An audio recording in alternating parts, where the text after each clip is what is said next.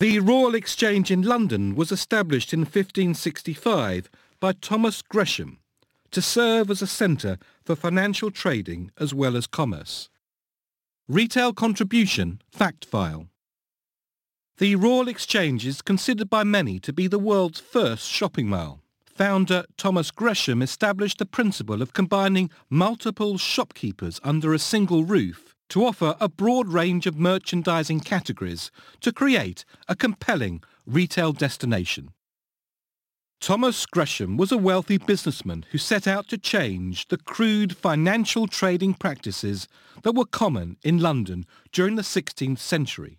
Gresham had served as a royal agent for both King Edward VI and Queen Mary, and had spent time at the Bourse in the Belgian city of Antwerp, and wanted to bring a similar concept to London. Like many retail entrepreneurs that have gone after him, he invested a large proportion of his personal wealth to construct a bourse on land provided by the City of London between Cornhill and Threadneedle Street.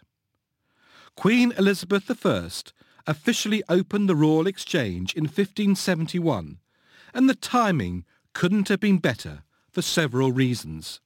London's population was expanding rapidly, and the nation's ascension as a global power had created newfound wealth amongst residents, the emerging middle classes, who were eager to purchase merchandise from retailers who occupied the upper floors of the Royal Exchange.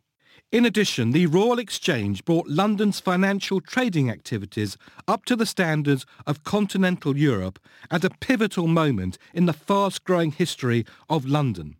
The completion of the facility 5 years prior to the Spanish sacking of Antwerp set London on course to become the financial capital of Europe. The original structure stood for nearly 100 years before it was destroyed by fire in 1666. A rebuilt structure that opened 3 years later was again destroyed by fire in 1838.